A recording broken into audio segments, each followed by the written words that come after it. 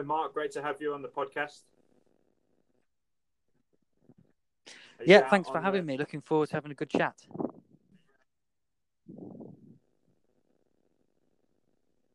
Hello? Yeah. Hello, go on. Say Are that you again. out on the road at the moment? No, I'm just actually, I've just finished work, so I'm sat at my desk in rainy, as usual, Manchester. Living it up. Danny, I believe you know Mark from... Yeah, me and Mark go way back, as they say. So we used to play at a little village cricket club called Henningham CC. Got some great memories of Boyner, my old mate, playing cricket, steaming in from the steaming uphill as well, Mark, wasn't it? Yeah, it's a lovely club to grow up at, wasn't it, Dan? Beautiful setting, really nice people, and I think what's happened there, maybe not by coincidence, after we've left, they've kept climbing up the leagues as well. So they're playing against some clubs that we might not have thought that we would have done all those years ago. But there'd always been some good players there, like, well, your dad, for example, is a terrific bowler, and a couple of the others over the years. So it seems like it's a good place to be playing cricket, and whenever I go back, it's just lovely to remind myself of that tranquil setting in the countryside, and what for a lot of people cricket's really all about. It is. It's just a lovely place, lovely people, and so many good memories. So is this where I need to do the whole there are other cricket clubs available chat for there are other yeah, exactly. Yeah. So no, it's one certainly close to my heart, and some of the old guard are still there. So that's really nice to see. But as Boyne said, they are certainly improving and playing a decent standard of cricket. So really nice to see. But should we crack on? Yes, come on, let's do this. So for the listeners that don't know, Mark is the founder of Opening Up Cricket. We're going to ask Mark a million questions about it in a minute, but we've got a long script, should we call it? Is it long script? It's not too bad, is it? No, it's all right. It's not too bad. Well, we've got a few things we want to try and get across to you guys as listeners that will help out in playing, coaching, all kind of forms of cricket and life and everything that goes with it. But Mark, do you want to give us a little bit of background on Opening Up? Yeah, certainly. Yeah, well, I think if we kind of go backwards, now in 2019, we're into the 5th year of going out to clubs, coaches and groups and talking about 2 themes which overlap. One is mental well-being, mental health, mental fitness, whatever we want to call it, and also suicide prevention. So we exist entirely in the kind of sphere of cricket. We work with people in our sport because that's where our experience is, and this really goes back. The origins of it are going back now to 2012, December of that year, when a friend of mine at my club that I've played at now for 15, 16 years up in Liverpool, where I live, a good friend of mine, a fella called Alex Miller, took his own life. So what that left myself and friends and teammates with was a lot of questions and a really difficult period for the club to get through, because we'd lost someone who was the most enthusiastic and the best trainer at the club, someone who for a lot of people all they saw was the positive side of him, the energetic person on the training pitch or on the ground itself, but had been dealing with a lot of things that were very, very difficult for him. And what that made me think in the time that passed afterwards was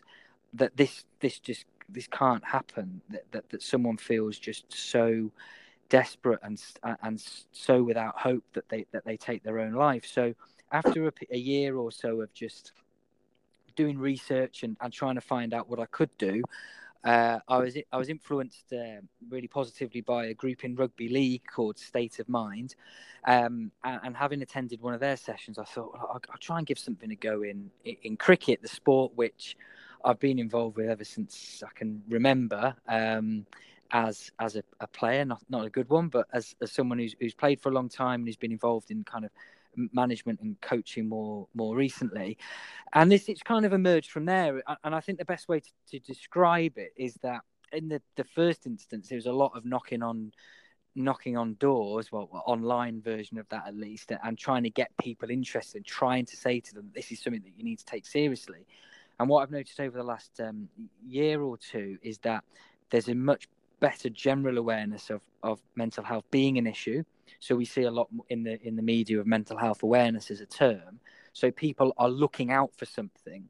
But my view is that in sport and in the world in general, we can do a lot more than just say be aware of it and try and do things which are good for people's mental health, so that not only can we prevent the worst instances of things like that, which happened to Alex, but also to promote generally a more positive experience of sport and life. Because at the end of the day, we play cricket because we want to enjoy it, and we do it as a release from our week at work or at school or college or whatever. So it's just trying to use that vehicle of cricket, the thing that we love, to make a little bit of a difference in the rest of our lives. You spoke about the change in the last 1 to 2 years. What do you think has altered that or affected that? Yeah, that's a good question. I think it's a mixture of the general awareness on the kind of the internet particularly, and general discourse around the country. I struggle to view it objectively, because my timelines on social media or the stuff I read on the internet are really focused around this, so I always see it. But I think that there's generally a lot more people in the public eye talking about their experiences. You get a lot more sports people saying where they've had struggles and so on.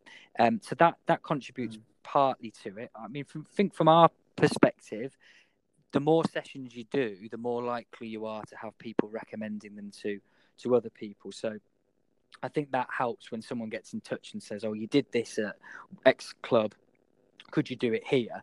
So that certainly helps. But what we see a lot, and I read something about today, the different political parties are talking about how much money they're going to spend on mental health. There's still a real focus on mental health care, in that when people get sick or they get unwell, and of course that's needed, but I get frustrated and think, why isn't there more conversation about stopping people getting unwell?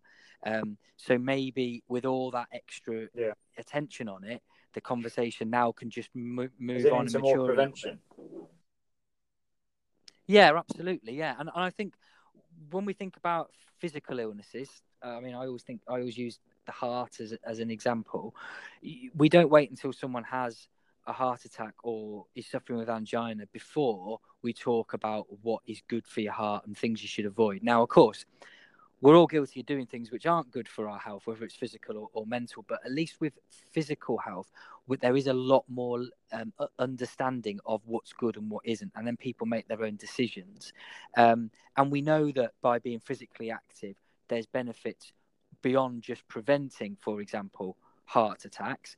There's benefits then to actually living a more healthy, fulfilled life. And the same applies mentally. So if we do a bit more to think about, we want to prevent people being in these horrible situations where they're struggling with clinical depression or anxiety or whatever else. But we also want to say, you want to avoid that as one bit, but also you want to tap into some of the mental health things and the mental skills to help you as a player, help you as an individual and as a group of people as well. Yeah, okay.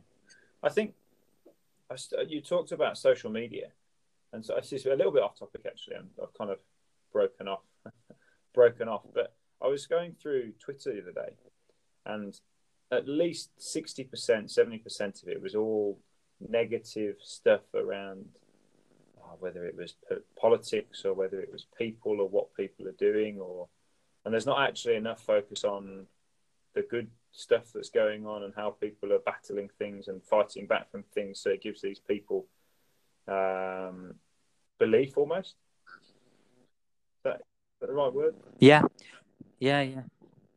No, I think you're right. I think the most powerful thing about a pro sports person, whether it's a cricketer or otherwise, talking about their experience is, for me anyway, it's not the bit particularly when they go through the symptoms and what the problems were, because generally speaking now, I think people are much better at understanding what the symptoms look like. Of course, we can do work to talk about how they might present themselves in certain settings, but generally we can see a quite similar group of factors which people would experience. It's how they get through it that's really, really important, and can be really, really motivational to people who might be struggling themselves, to know that there's a chink of light at the end of it. Like I spoke to a player, it would have been about a week or 2 weeks ago, professional cricketer who's had a lot of problems around, well, the general problems that pro cricketers have, worries about form, being picked,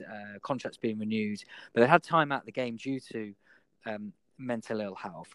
And the discussion that we had was all about what they've done to be able to be more resilient, be able to cope with things which previously they didn't have the tools to do. And that's not saying that they'll never get mentally ill again, but just to say they're able to spot things a bit earlier, and maybe it won't be as bad, and they use certain things to improve their game. And that, for me, as someone who's been spending years reading about it, listening to it, doing everything with it, that even for me was really powerful. So I thought if that was extended even further, then there'd be young people, old people, whoever would be able to go, oh, I get that, I can do some of those they can things. relate to.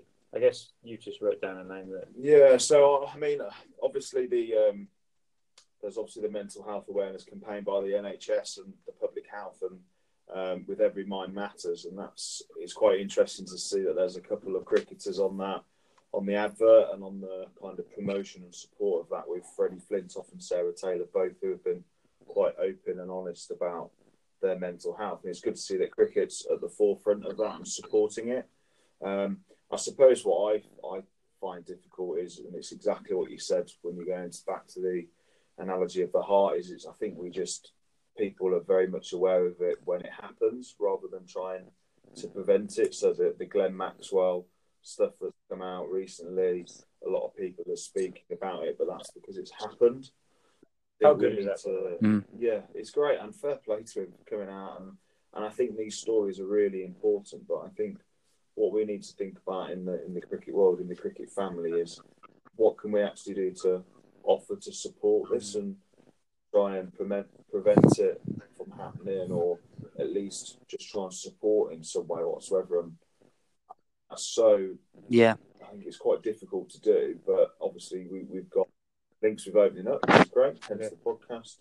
I know Mark's done a bit for us with some of our coaches, which is good, and hopefully we're going to look to extend it. And local coaching teams and stuff with Complete and whatnot as well. Yeah, local coaching teams, Complete Cricket have Mark in as well. So it's good to see that we're starting to do and offer a bit more, and hopefully the campaign that I mentioned will start and push people to talk and to ask twice and make sure they're not afraid to have those conversations, I suppose. Yeah, Dan, I think that's it, mate. The key is we're getting really good, which is a world away from where it used to be, at giving people some support when things are going badly. Glenn Maxwell is a brilliant example. I've done quite a bit of reading over the years about Justin Langer and his approach to things. He's a big fan of meditation. He takes the mental side of the game as seriously, if not more seriously, than the physical side of it. And his comments after Glenn had said that he was going to take some time out of the game because he's not well, they were just kind of almost textbook what you'd want someone to say, that they'd identified something that was happening. They were able to give that support. Now, that seemed like that it was pretty proactive. Obviously, I don't know the ins and outs of the situation, but we've got to that point whereby people perhaps are feeling more comfortable in say that environment at the very top about speaking about things. I remember doing a panel a few years ago up here with some guys who run a Liverpool Football Club kind of fanzine called the Anfield Rap, and Stan Collymore was on it, and he said when he was at Aston Villa in the late 90s, yes, there was the opportunity to have maybe if you wanted to, you could see a sports psychologist. There was the doctor there and so on. But the culture was that you're not going to speak to them, because if you're going to say that you're taking time out of the game because of a mental injury, then people just get straight away on you thinking that you're weak and so on, and your place goes. And that was the perception, even if it wasn't the reality. Now you've got examples of people who take time out of the game because of their mental health, and Maxwell being the most recent high profile example. But yeah, it is about what we do to try and stop, to do what we can to prevent people being in a situation where they need to take time out. And sometimes, just like any other illness or injury, it will happen, and it will be something that's difficult to do anything about. But I think there's big scope in particularly our recreational or amateur game, just to do a little bit more to provide an environment where people do feel a little bit more confident about seeking help. And I put something on social media last week or the week before that the All Blacks coach said about vulnerability. Now, they're world leaders in how they organise their team culture and they get the results more often than not. And he was saying for them, it's all about giving people the permission to be vulnerable, to talk about how they're feeling.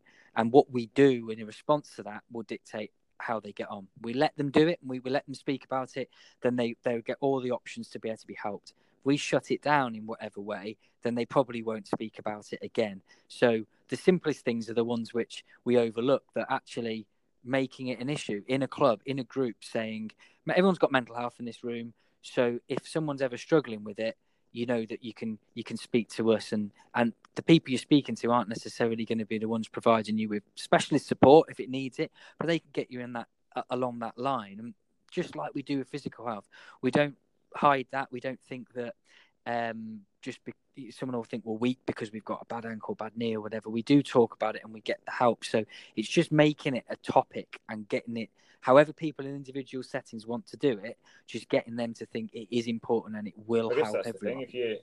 If you've sprained your ankle, or I don't know, got an infected cut on your arm or something. I just showed my arm to everybody, by the way, just in case you were unsure. Is that you go and get it sorted, and you go and get some advice or some help or whatever. But then if you may be feeling low or down or just whatever you're feeling, you just sit there and do it. And there's less options to deal with it, maybe. Yeah, one of the ways of thinking about it, and I spend a lot of time thinking about it just myself and with clubs or people that I come into contact with, is just trying to make this area of our sport, first and foremost, make it an area of the sport, make it something that when people are considering all the things, say in a club setting, you've got your internet, you've got this, you've got that, you've got your child welfare officer, you've got your secretary, you've got everything like that. What are you doing about mental health? It doesn't have to be some grand project where you're going to bring a therapist in, where you can have all of this. Just, is it something that you can do something on? And what's the first step going to be? Is it just putting some posters up to say, this is a helpline if you need it, starting the conversation that way? But the best way of trying to do it is integrating this option for people to talk in what you do generally. So we spend, in cricket, if you've got groups of players there, you spend a lot of time talking about things which are their mental health or fitness, about their confidence, about their decision making.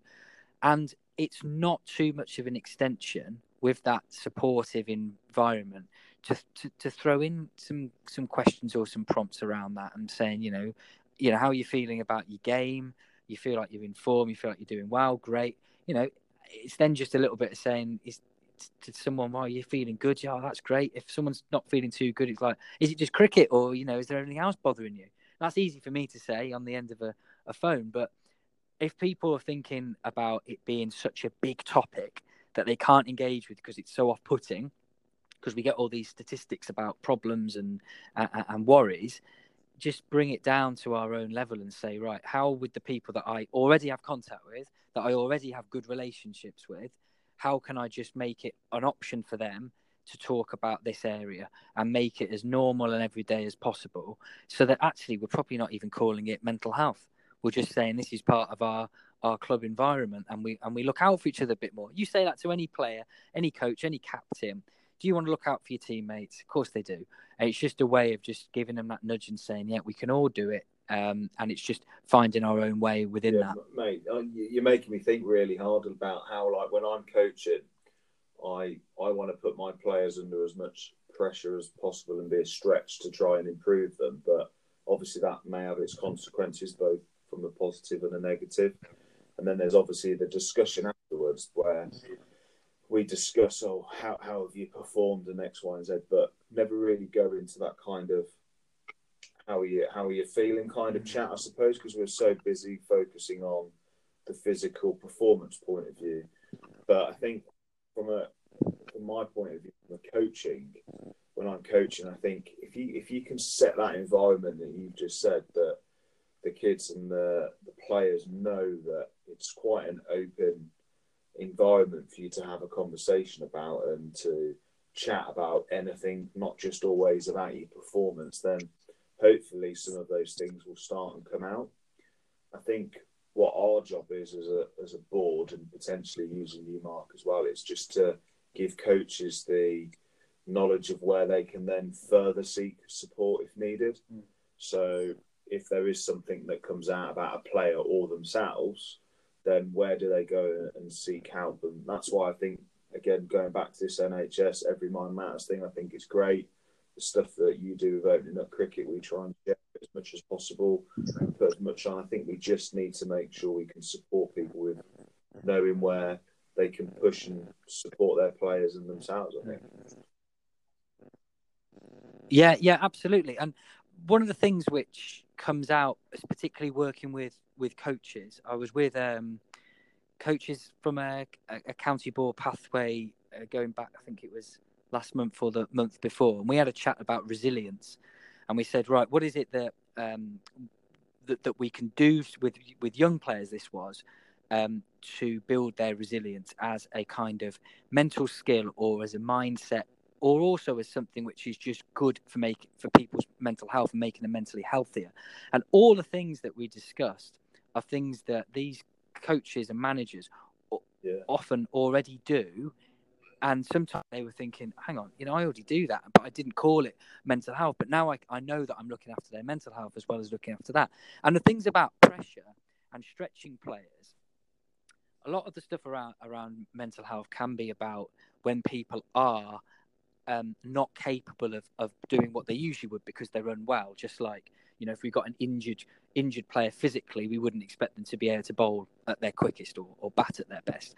But what we can be doing with the elements of when someone is working well, they are performing well, and putting that bit of pressure on them, is just be saying to them how much these skills that they're using to perform under pressure are transferable, particularly with the young players when they've got their exam stresses, they've got stuff going on in their lives, which is a lot different to perhaps when we were growing up with the advent of the smartphone and all of that. Is saying the things that you do in cricket, your problem solving, your decision making, your ability to switch on and switch off, are all good things that you can use elsewhere. But they're skills, they're things which can be refined. And the thing in a kind of coach's toolbox or toolkit, all the technical things that you guys do are there, and then maybe it's just helpful to have that focus from a different perspective, from the health angle, and saying, the health's there to look after the welfare of your players, but a healthier, fitter player is going to perform better. Yeah. And there's then just those things that you can signpost them towards, and saying there might be an exercise, there might be an app, there might just be something which isn't tangible like that, but is a way of thinking that you might try to get across. It's cheesy, it's American, but some of the motivational quotes that you get from people, like the great Michael Jordan one about how many times he's failed and that's why he's a success. For some people, they write it off, but for others, they'll think, well, actually, I'm not wrong, or I'm not getting these things. I'm not doing badly by making these mistakes. I'm actually going to learn from them so that my decision making is better in future, or I get it right. So it is the bit, like you say, just introducing the conversation, making it a topic, but then letting people be empowered to say, right, in a situation now, I know what I would do if this happened, because I've got a bank of resources that I can draw on, and whatever kind of resources they are, really.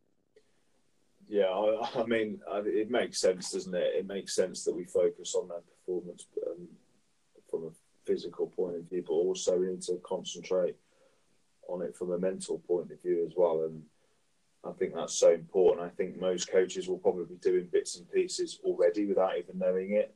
i.e. asking them how they're feeling, giving time to chat to them just about everyday life, I suppose. So that's already helping and supporting, but it's probably just going that extra mile if it's required and if it's needed. But yeah, I'm sure I think, Alec, you're going to come on to some stuff that Mark's probably got that can help support the coaches and clubs around here. But I think it's really important that we, as coaches, try and fit that into our already massive amount of stuff we have to get across. You've got to try and make it part of your planning, haven't you? You've got to try and make it part of, actually, I want to include this session. Like, let's say your players are struggling against spin, you have a spin session. Whereas if they're struggling with confidence and they're struggling with, I don't know, some sort of mentality, whatever it might be, whether they can actually factor that into the session and make that a key part of it while doing an exercise. You've got to be you've got to think creatively and a little bit outside of the box. But I guess having a go at it is better than not having a go at it. They might take more from it than if you don't do anything. So I would say that what we're not saying on here now is that we need to go out and make sure we're pushing every person to have a conversation and to try and pull out, because not everyone will be particularly struggling or have any sort of struggles at the moment. But I think it's something that we need to have in our coaching pack, I suppose. Yeah, we'll go to a club in the winter and everyone will be sat down meditating for the hour. Fantastic. Instead, this might be a good time. Just, I mean, whether there's triggers for players that will just affect them, or whether there's triggers that we know about. Do we know enough about triggers to share them with people, or is everybody very different and they're going to have their own triggers? Yeah, I think one of the keys is of course, it's so simple. Everyone's different. Everyone will respond differently to pressure. So, particularly in outside of the professional game, some people will have had a dreadful week at work and they've got all these pressures going on with them, their family, work, everything like this, money, and cricket will be something where they just they completely go outside of that and they can still perform really well because it's a release. For others, the problems that they're having more generally might seep into their cricket. So I think in terms of the triggers, the thing that everyone can be able to do is just to be able to think about if there's any kind of drastic change, and that might be in how someone appears to be, whether they just seem to be disengaged or they're lacking interest, or whether they aren't there, they don't turn up, they don't engage at all.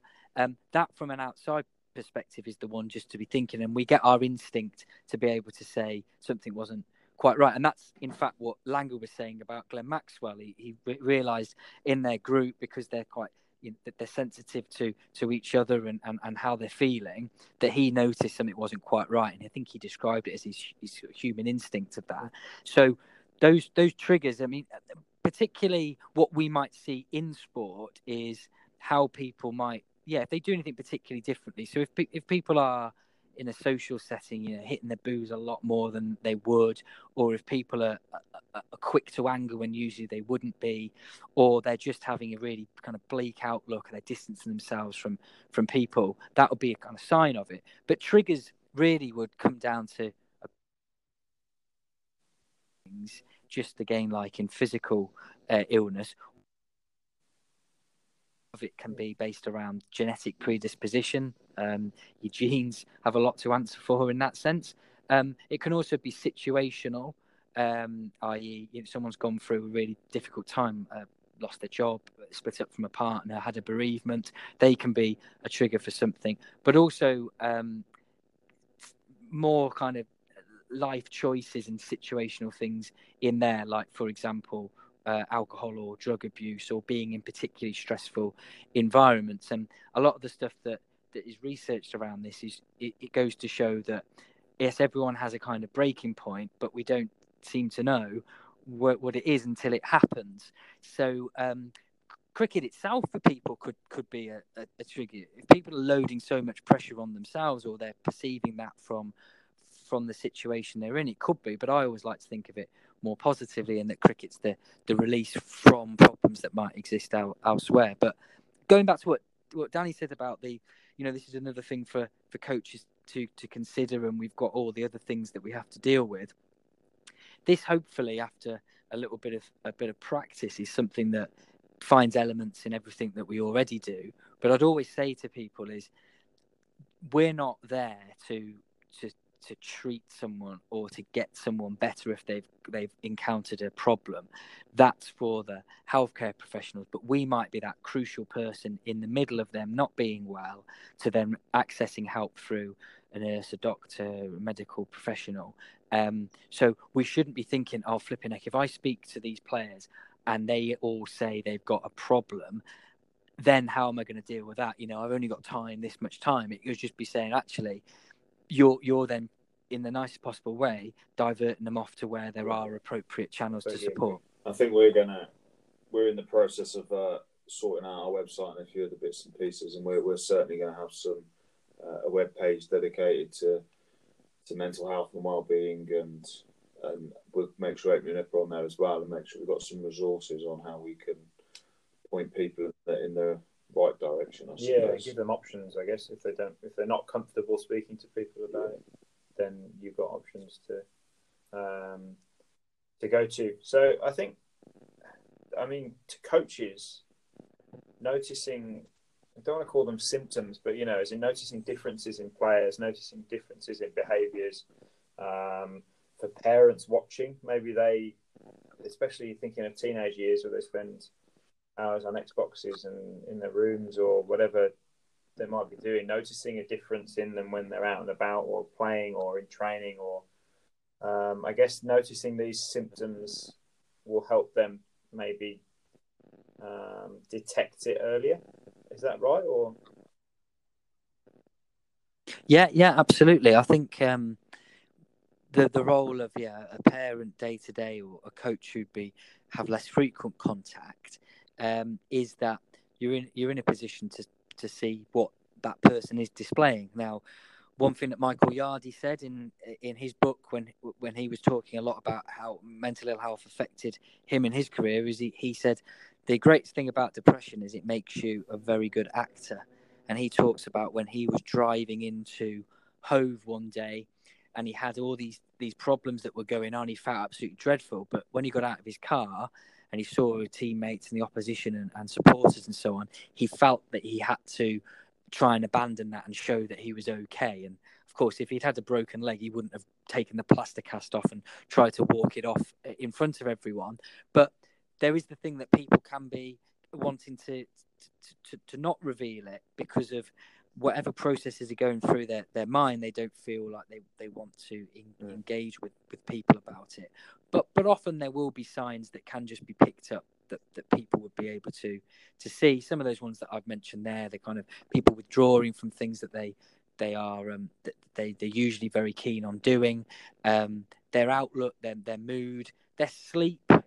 If sleep changes a lot, if appetite changes a lot, and that kind of bleakness of thought that might show itself in how people just kind of refer to themselves or others. And then, any big change, because what we're all about is not just saying it's something that's a diagnosed disorder. It could be that someone's having a rough trot with work, and what they probably could do with is someone saying, is everything all right? And they can just have the license to go, well, actually, and they blow off steam for 10 or 15 minutes about whoever's annoying them in the office or what have you.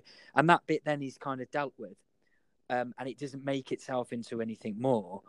That is really powerful as well. And those conversations shouldn't come with a caveat that this needs to be a, quotes, serious problem and you need to be unwell. It's just, look, it's good to talk. It's good to get it off your chest. And the best sporting teams in the world are just characterized by how good their quality of communication is, and everyone knows what's going on and people are happy to speak about things. And there's not a fear of appearing to be weak and others looking at them saying, I can deal with that, why can't he or she?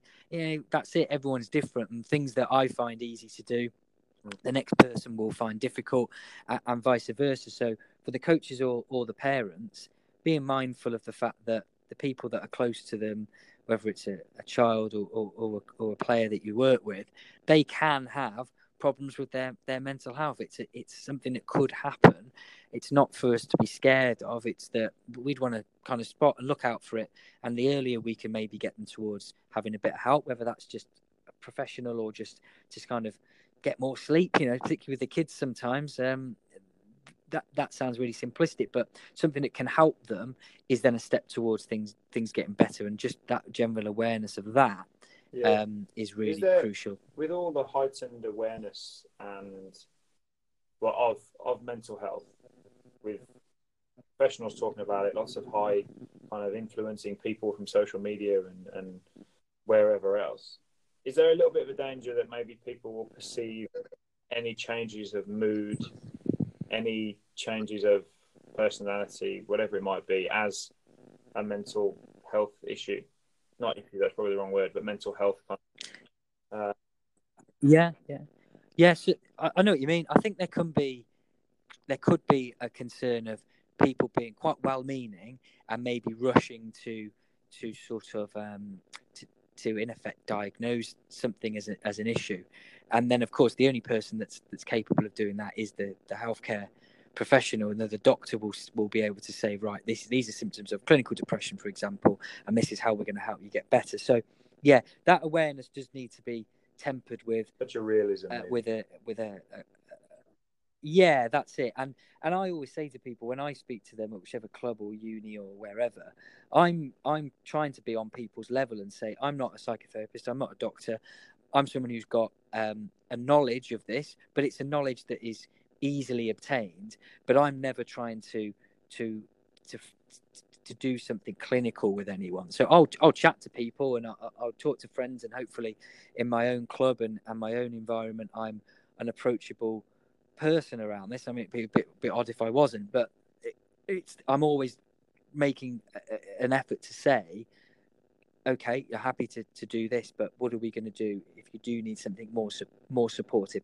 And also, if people are at the other end of it trying to think, oh, well, actually, this is, I'm thinking this person is suffering with this, that, or the other because I've read a bit about it, just remember, like you would with a physical ailment, you wouldn't be saying, oh, that person's definitely got angina because of that. You'd be saying, well, actually, maybe it's worth speaking to a doctor or ringing NHS Direct or something like that, and not taking it all on ourselves because we're worried about others. We're trying to do the best we can. We care about people. Look after yourself as well. And if you're not a doctor or you're not that person's psychiatrist or psychologist, then let that other group of people just be there deal with that for you. Yeah. Well, I guess in cricket, we all know that obviously you go through your ups and your downs, and you go through your peaks in form and your kind of poorer form.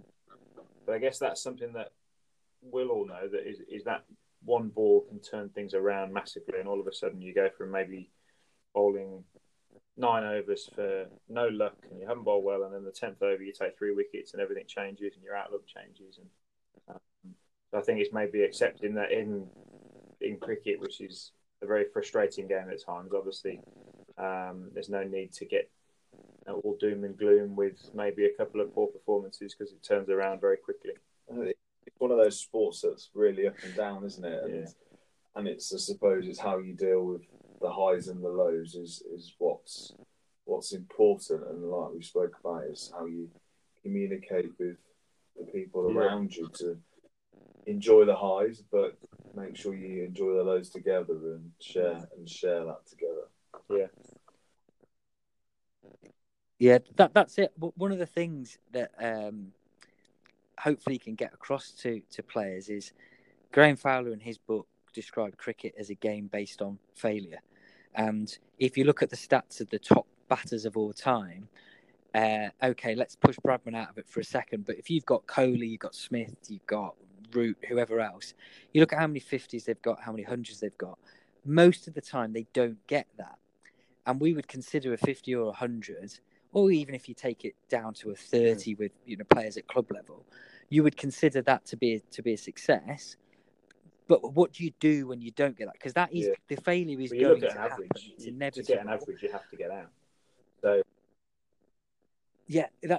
perfect. Yeah, and what I said to a couple of players actually when I was down at a club earlier on this summer in Surrey, he was saying, he's a great front runner, this guy. Saying he's brilliant when he bowls his first over and it doesn't go for any, and he's looking like he's getting on his length's good, and he's starting to get a little bit of drift. This guy's a slow bowler, getting a bit of drift as well as the pitch offers something.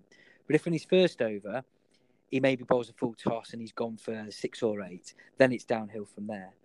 And part of what helped him to be able to deal with that was at the beginning of the game, actually saying to himself, being brutally honest and saying, today I will be hit for boundaries. That's going to happen. And that happens to everyone. That happened to Glenn McGrath. That happened to whoever you like. So going out there after acknowledging that, saying I will bowl some bad balls, I will get hit for 4s and 6s. Okay, well that's out of the bag now. Well, what can I control? Well, I can make sure that my run up is like it usually is. I can make sure that between balls I have a routine. I can make sure that I attempt to stay positive. I can contribute in the field. And he zoned in on what he could control, and he said that made such a big difference. So then if he did get hit for, he's like, well, I knew that would happen at some point. What do I do for the next ball and the next ball? And it's dealing with failure. And maybe we don't call it failure. Maybe we call it, it's just a part of the game. And Donald Bradman, this guy, people in America have heard of him, and they don't even like cricket. And they're like, Donald Bradman, the best sportsman of all time. Well, his average was that famous number, but the most common score that he got was 0. So for him, it would be going back and saying, right, I've got 0 this time.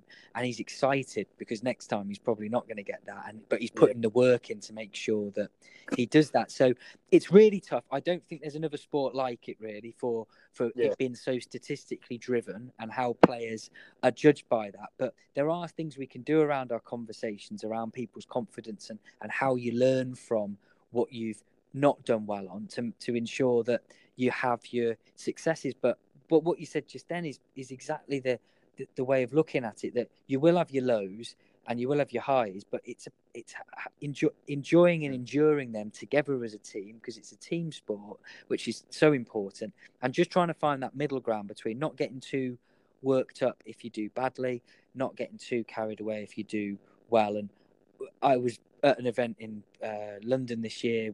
Wayne Parnell was there, and he said that's what's done it for him in this later part of his career, just not getting too carried away either way. Now, that's a great philosophy. How we do that takes a lot of time and a lot of reflection, but that's where players should be, and where the mentally healthiest people are, that they see things a little bit more steady than the ups and the downs. It's really important for coaches to remember that as well, not just for the players and not just for their players' successes and failures, or part of the game as we're calling it, but the fact that the coaches, the guys could lose a game that they've played very well in, they could lose 2 games that they've played very well in, and if the coaches are relying so much on it, so a lot of performance with the bat, if you've worked really hard in the week with them, you've got 2 noughts as a batter, but the coaches, you work really hard with them in the week as a team, they're then going to lose the 2 games. It doesn't mean terrible things for you. It is part of the game. Like we said, you're going to lose, or things aren't going to go as well as you want them to. So it's about understanding that and then thinking about how you react, like we're talking about with players. I think it's that growth mindset, isn't it? That you need to just think that, we may have lost the game, but actually we've improved on our fielding, or positive about those things, and making sure that our players are aware, we've lost. But let's be positive and think that there is some positives out of the result. Just share those, just be open and have that conversation, like we said earlier, about what we need to do. Yeah, and I think that one thing which is quite a frightening exercise to do if you've never done it before is, whether it be cricket or whether it be something else, just separate what you can actually control and what you can't. So if it's a game of cricket, they say you're a batter. I always use batters as examples, because that seems to be the most punishing part of the game. You're getting a quack and you're off, and you've got to listen to everyone in the dressing room and then field and all of that. Not much fun. But if you're a batter and you're thinking, right, I'm getting worried about this, and this, well, what can you control? And you look at what goes on in the game, and there's not as much that you can control as you think. So if it's the umpire here, oh, he's trigger happy, or this guy's this guy's too quick, or he bowls too many overs, or this guy at the short leg talking nonsense and all the rest of it, or it's a lucky ground, unlucky ground. All these things are outside of it. Focusing on what you can control and making your process based around that is the thing which then just gets rid of some of those unhelpful thoughts and just narrows you in on, well, what can I do? So it will be, I can take my guard, I can get my setup right where I feel comfortable, I can get myself to be looking to concentrate and watch the ball, I can be thinking about my shot selection. And the other stuff, you know what, that bowler could bowl you an absolute jaffer and you're gone. And that happens. And you can walk off and just be saying, well, I couldn't control that because, do you know what, that Yorker, that was just a bit too good for me. But what I'll do in the week, or what I'll do in the months to come, is think, okay, can I practice in my game to ensure that area I can improve on? So working about what people can control or can't control, the things that we can't control that wind us up or irritate us or distract us, if we can let go of them, and it can be a long process, but that's what a lot of the psychs do with the pro players is narrowing that focus to what you can control, and amateur recreational players can do that, and you come out of it the other end thinking, actually my mind's less cluttered because there's less that I can do. The other stuff I'll let happen, and what I can influence. And coaches, they can really support with that. I'm already thinking of ways that I can support with that. It's amazing to think we could have a bit of an influence in that way as well. Yeah, so massively. Just another thing I want to touch on is some ways that players or coaches or parents or whoever's going through any kind of mental health drops or dips or